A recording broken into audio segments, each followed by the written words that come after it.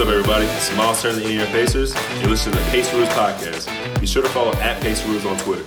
Hello, everyone, and welcome to the Paceroos Podcast, the only Australian NBA podcast with a bias toward the Indiana Pacers, coming to you after a hiatus for a couple of weeks because the Pacers weren't doing all that much. But now, this week, is arguably the biggest one in the franchise's recent history. It's going to be an intense day in about 48 hours' time when the NBA draft lottery happens, and the Pacers have got a chance to pick anywhere between the first pick and the ninth pick, which is not something that we've done since the 80s, Justin. It's finally sort of upon us, and it feels weird to be kind of working the lottery. We've had lottery picks before, but they've been 10, 11, 12, 13. They haven't been to this level. I mean, it's a bit of a weird feeling going into this lottery.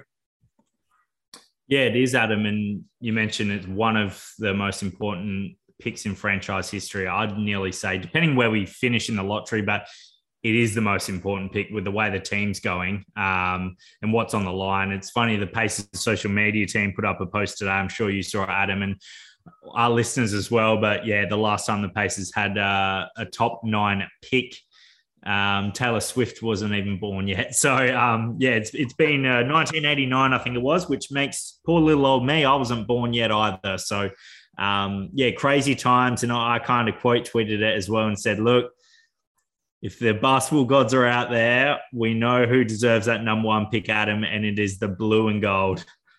Absolutely. I mean, it's such a crazy thing to think that we've got effectively a nearly 50% chance to pick in the top 5 of this draft, which is crazy, right? Like everything has to go to plan. I mean, 50-50 is not a proposition that you really want, but at the same time, it's the best that you're going to get in this system, aside from being one of the worst teams in the league. So let's go through the odds for each pick heading into this draft lottery. For the first pick, we've got a 10.5% chance. Second pick, the same, 10.5%.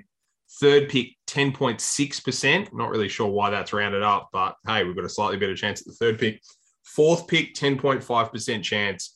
The fifth pick, which is ironically the slot that we find ourselves in terms of the lottery, we've only got a 2.2% chance of picking fifth. So the weird thing is that we have the fifth best odds, but the lowest percentage chance we've got, aside from picking ninth, is the spot that we find ourselves, which means that we are in prime position to move up or move down. So for those of you that don't follow the lottery all that much, they'll work their way back from the very last pick in the lottery, pick 14, through to pick 1. And if any team with lower odds than the Pacers ends up leapfrogging into the top 3, so their name does not get read out in order, that means they're in the top 3. And if the Pacers didn't join them in the top 3, then the Pacers would move back at least 1 pick. And that is why we have a 19.6% chance of the 6th pick and a 26.7% chance of the 7th pick. Goes down to 8.7% for the 8th pick and less than a 1% chance for the 9th pick. So we could pick anywhere from 1 to 9. We've got a better chance of picking after 5 than we do before 5, marginally. It's about 55-45% wise. So it's basically a coin flip at this point. So, Justin, obviously, you've said that the karma train needs to come for the Pacers. They haven't had a pick in a long time. If we drop back to 7 to 8, it's an interesting decision that Kevin Pritchard and Rick Carlisle and this franchise has to make, because this draft is known as having 4, maybe 5 players in that top tier. The Athletic put out their latest big board. They have 5 players in their top tier. They then have about 15 players in their second tier. So that shows you that this draft is super top heavy, but also deep in that second tier. The talent does drop away. You've got guys like Ousmane Dieng, who I've spoken about on this show before, that played in New Zealand and is raw, athletic, has all the tools that you want, but is super, super young and also doesn't have the ability to help you straight away. He's going to take a little bit of time to mature. So that's the level of player that you're picking if you fall out of the top 5. If you do fall out of the top 5, here's 2 options for you, Justin. Do you trade up and package anyone except for your young core to get up? Or alternatively, do you trade back and you try and get maybe 2 picks, or do you try and get a first round of next year and load up for next year's draft? It's really good. I guess it's all circumstantial. If I'm going to predict it, I don't think there's any way the Pacers move back. I think it's kind of, this might be silly for me to say, but I think it's kind of suicidal in a sense that you've essentially done awful. The fans are so excited to get a top 9 pick for once. I can't see them trading, say, the 7th pick and moving back to get the 13th pick. Like, that would just be the most standard classic Pacers move. And I just can't see it going down well with the fan base. And look, I know Kevin Pritchard's not going to do things for the fan base. He's going to do what he feels is best. So look, if he does it, obviously that's what he thought was the best move to make. But trading up, yes, I could see that happen for sure. It's a pity we don't have that Cleveland pick in the mid 15, 16, 17 range to use as some ammo, which it's frustrating, Adam, because I would have been so less stressed about this draft lottery on Thursday, Australia time, if we had Cleveland's pick. Because if we had pick 7, pick 8, you go, oh, well, we got 8, 15. If we want someone at 5, you load those 2 picks together. But now we don't have that asset. A lot hinges on Thursday. And you mentioned, about the lottery odds. I think if you're a Pacer fan, you just don't want to see that Pacers logo come out of any envelope until after you've got the 6th one. You can be a bit safer percentage-wise. We're going to be in the top 4.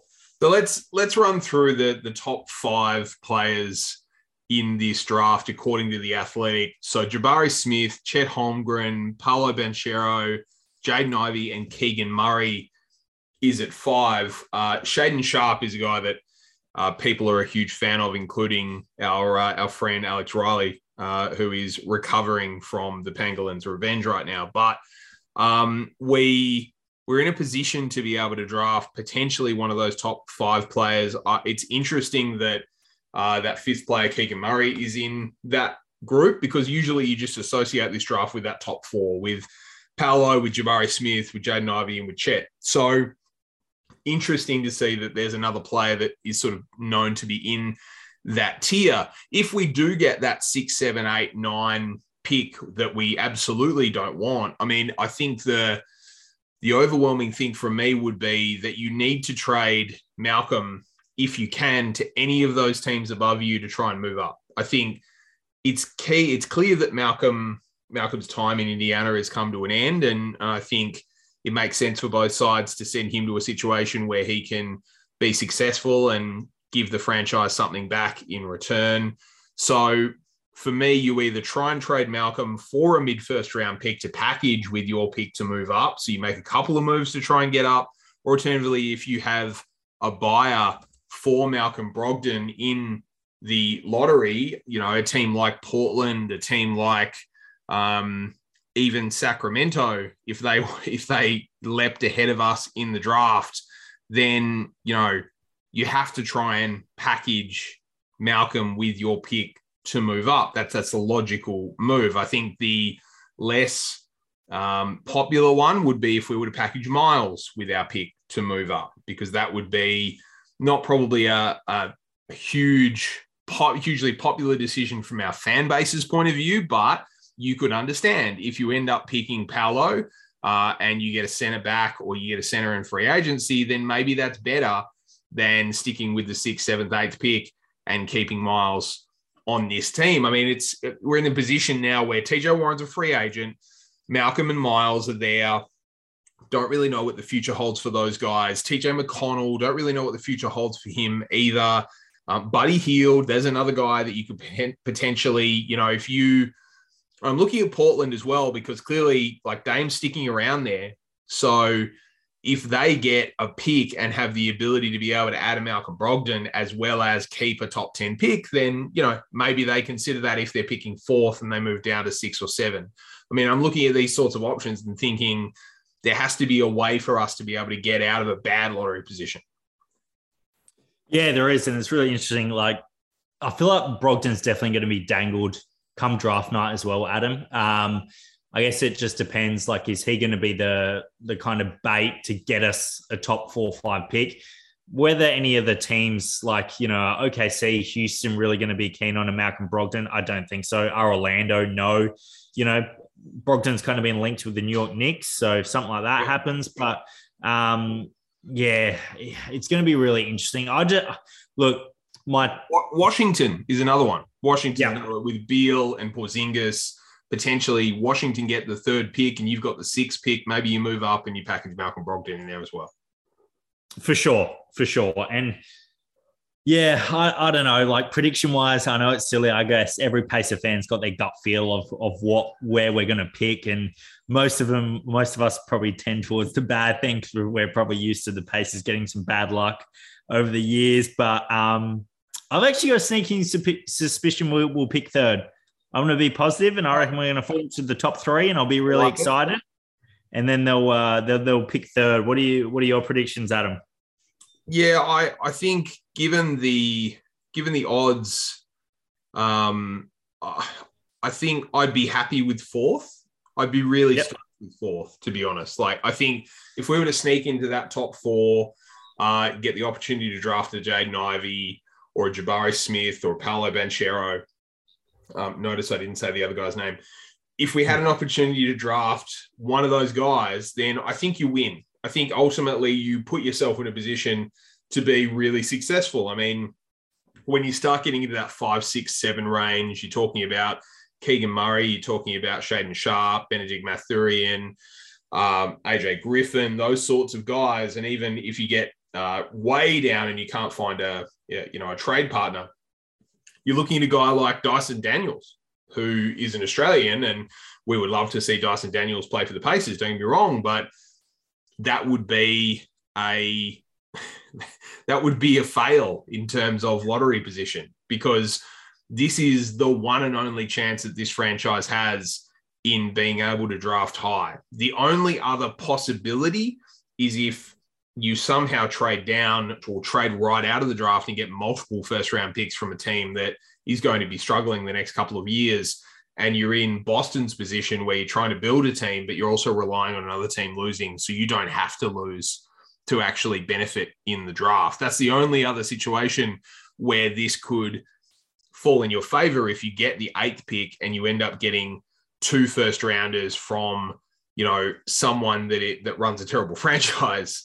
Because ultimately that's kind of what you're shooting for, right? You really want to trade with a team that's not got a future with it, like Washington or Sacramento, those teams that are going to stay down for a little while. So really it's such a long shot to be able to trade either down or out of the draft. You're better off trying to get the best pick possible, pairing that pick with one of the best 21-year-olds in the league in Tyrese Halliburton, and building something in Indiana over the next 5 to 10 years. Because really that's the other thing about a great lottery pick. And I've said it all, for years and years, you are in control of the first 8 to 9 years of this guy's career.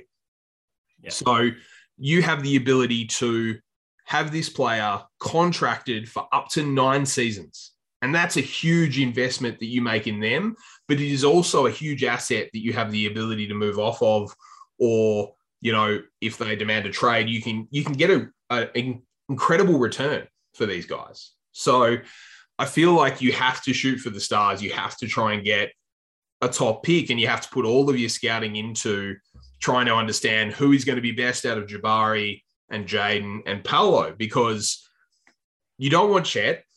You've already got Miles, and Chet doesn't really have what you need.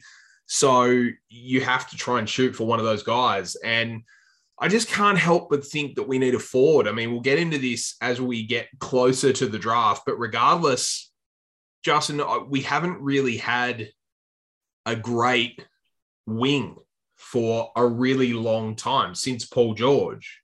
And, we had Reggie Miller, he was a great wing. We had Paul George, he was a great wing.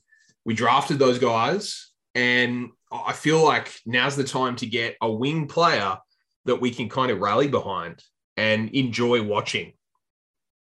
It's a great point, Adam. And you think about the most successful pacer teams of kind of our era as the last 20, 30 years. And all those good pacer teams have had good wings. You mentioned Reggie Miller. I'll throw in, Ron Artest, Paul George. So every time the Pacers have kind of competed for a championship, they've had a good wing. On my point of view, and I've been vocal about it, and you would know this, Adam, is I think there's something about Jaden Ivey. I think he's going to be a pacer. Yeah. I'm on the NBA draft room. Obviously, he's what mum used to play for the Fever, so he's kind of got the pacer ties. On the NBA draft room, their summary about Jaden Ivey is, now before I read this, let's mention, pre-draft blurbs, they probably said TJ Leaf was the next Dirk, so we'll hold our horses a bit, but it does say Ivey has a level of explosive ability we haven't seen since Ja Morant and should benefit from the pace and space of NBA play. Plays most like Dwayne Wade and Ja Morant. Like, Adam, I'm sold on this kid. I saw something on Twitter going viral the other day. It kind of had a mix and match with Ivey and Ja Morant, the similarities. And boy, I want this kid a pacer, Adam. I want to go on the record. I want the Pacers to draft him. The NBA playoff action is non-stop at DraftKings Sportsbook, an official sports betting partner of the NBA.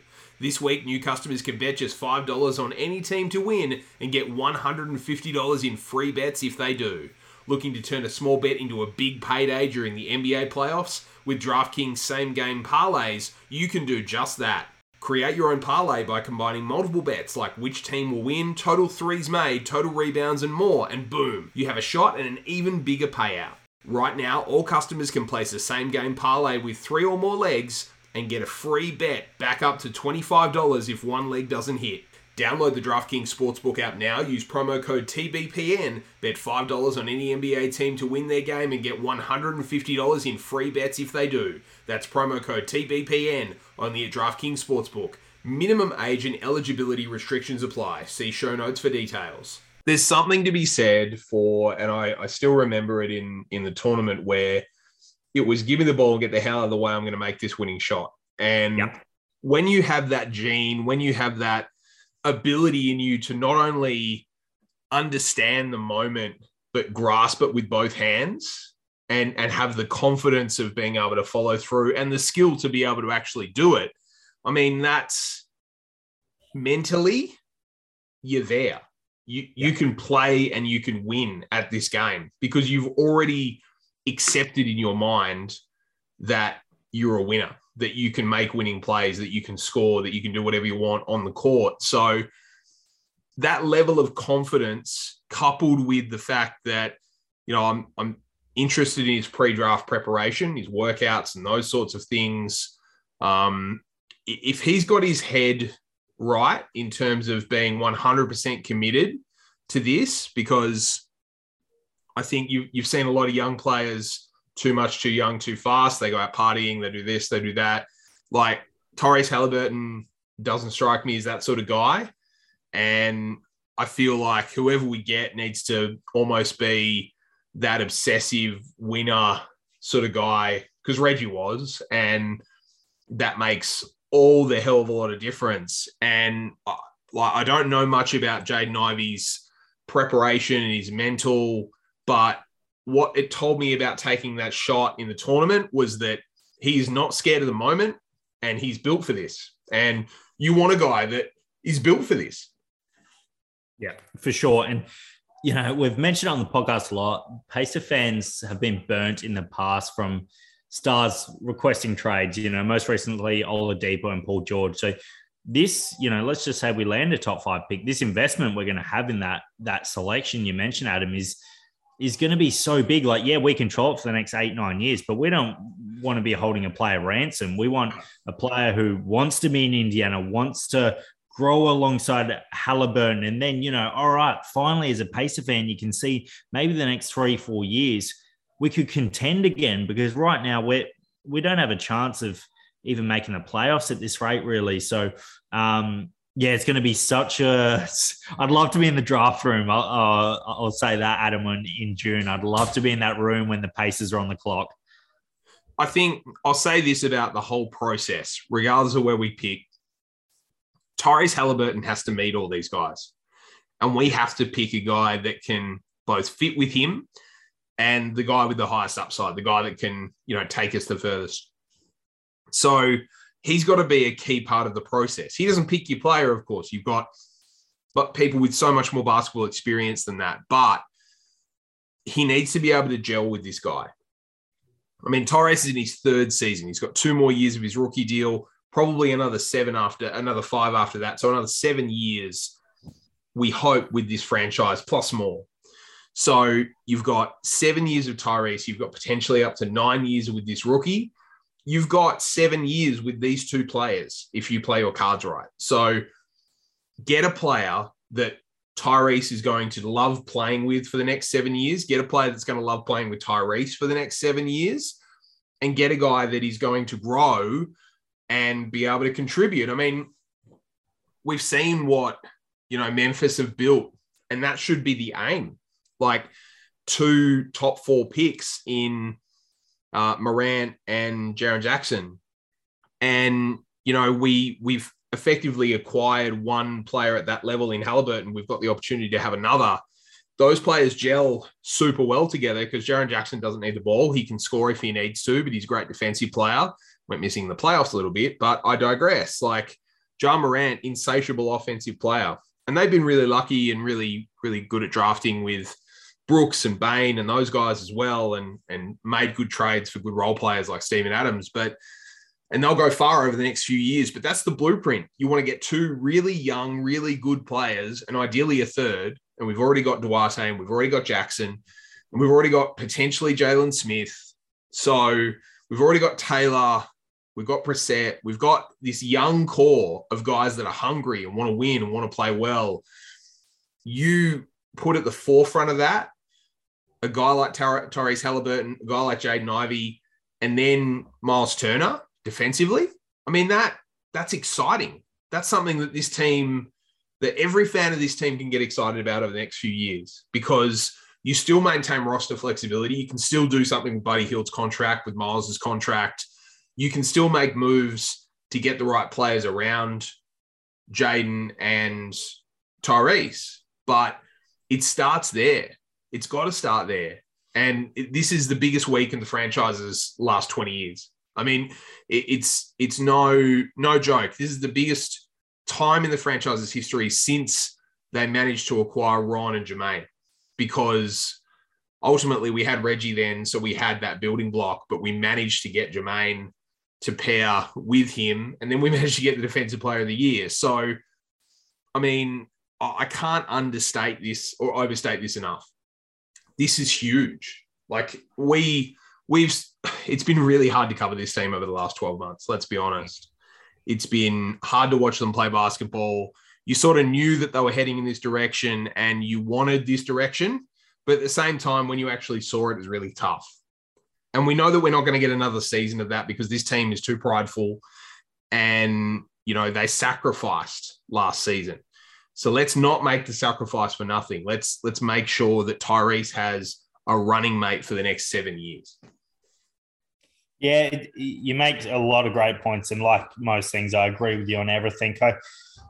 This next 3 to 5 year span for the Pacers is so important. And I just look at a team like, for me personally, Philadelphia, the process, they have completely butchered that process. And I know the Pacers haven't tanked for that long. They essentially only tanked this year at the end of it. But Philly obviously tanked for years and years. Now, the Pacers could get in a cycle of not tanking, but being low lottery picks and doing this for the next 3 to 5 years and going nowhere. You look at Philly drafted Fultz over Tatum, all the bad decisions they've made, letting Jimmy Butler go, signing Tobias Harris on a max, Al Horford, then letting him go to Boston. Like Philadelphia, blueprint of what not to do in the last 10 years as a franchise. They haven't even made conference finals from all this tanking and stuff. So I guess what I'm saying is tanking doesn't always work. Philly are proven to show if you're getting high lottery picks, it doesn't mean you're going to be a championship contender. I feel the blueprint is exactly what you mentioned, Adam, is like Memphis, is to always compete, because they're in a similar small market to us in the East, and try and get that superstar, Ja Morant, like a Jaden Ivey. Try and, pair him up. They got Jaren Jackson Jr., Dylan Brooks, Desmond Bain, these good players. Get a good fit team where Pacers are always going to be, you guys can have, your superstar, but we got 5 players who we think we can beat, Yep. That's the Pacers model. We tried it against Kobe and Shaq when it was Reggie, Mark Jackson, Rick Smits, didn't have enough, but we're not going to get probably a Giannis full on our doorstep anytime soon. Pray to God we do somehow, but it won't happen. So, such a big year as a Pacer fan. Like you mentioned, Adam, it's been tough doing this podcast. It's, so tough watching the team. I feel like all Pacer fans, I don't want to speak for everyone, but I think we're willing to wipe it clean and reset. Yeah. But if this season doesn't show any improvement and this draft pick doesn't turn out to be good, I do worry about the immediate future. It's really concerning. I mean, look, I think Rick Carlisle is a championship coach. He's a winner. Kevin Pritchard, he doesn't like to miss the playoffs. So, and Herb Simon never likes to miss the playoffs. I mean, this team's record speaks for itself. I mean, you look at the teams that are left in the NBA right now as it stands in the conference finals, and Dallas did a similar thing. They took a step back for a season, got a top 5 pick, and they got Luka. I mean, look, whilst Luka's a transcendent player, and as you say, you hope to God that you get a player like that, it is a blueprint for taking a step back in order to take steps forward, in order to reset the franchise. Now, Dallas didn't have a Tyrese Halliburton to begin with. They only got that one high pick, and then they paired him with a guy that just didn't work in Kristaps Porzingis. So this can go one of many, many different directions. I think the other thing about this franchise is that we know that they're not going to make massive, gigantic, bad salary commitments. I mean, they tend to make really good financial decisions. For better or for worse in terms of short-term winning, they tend to not burden themselves with terrible contracts, Monte Ellis aside. So ultimately, we can be sure that they're not going to sign the Kristaps Porzingis $150 million contract. But can they sign the Tyrese Halliburton $180 million contract? Is that a check that they write? Well, you are right, Adam. And let's not forget that they did actually offer Oladipo the max before he went to Houston. True. Thank God he didn't accept it. But yeah, obviously they're always on, team-friendly deals. The Pacers aren't going to offer anyone a ridiculous amount of money, I feel. So it's funny, we were talking in our DMs today, Adam, and I don't know if Pacer fans get the feeling. For some reason, I don't know, I feel like Pacers have been linked to DeAndre Ayton, and I don't want to borrow him. I know you agree with Adam, but I really hope I don't see Pacers going hard after, restricted free agent DeAndre Ayton, because from what I've heard from Phoenix, there were rumblings. He only played 17 minutes tonight because Monty Williams asked, hey, do you want to come back in? And he said no. Unfortunately, you can't win with guys that have bad attitudes unless they rehabilitate and they learn, they mature and they grow. But he's not a max player. He's nowhere near a max player. I mean, he had, I think I said to you, he's played 14 playoff games. He's had 10 blocks. He's a center. Yeah. He's 6'11". Sure, he averages, 10, 11 rebounds a night, and he can rebound. That's great. But former number 1 pick, $120 million contract, $150 million contract, whatever he's going to ask this summer, 10 blocks in 14 games. No. You're a 6'11 guy. You need to be getting 2 blocks a game along with your 11 rebounds. You need to be, a 20-10 guy for me to pay you that amount. And even if you're the 3rd, 4th option on the team, you need to be like an 18, 11, and 2 guy for me to consider that.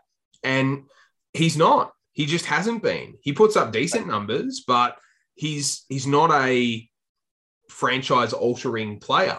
I mean, if I was to ask you, would you rather DeAndre Ayton for $34 million a year or Miles Turner for $17 million a year? I feel like you take Miles Turner for half the price. 100%. Because if Miles Turner was on the Phoenix Suns with a Hall of Fame point guard, Miles Turner would be probably putting up some similar numbers as DeAndre Ayton.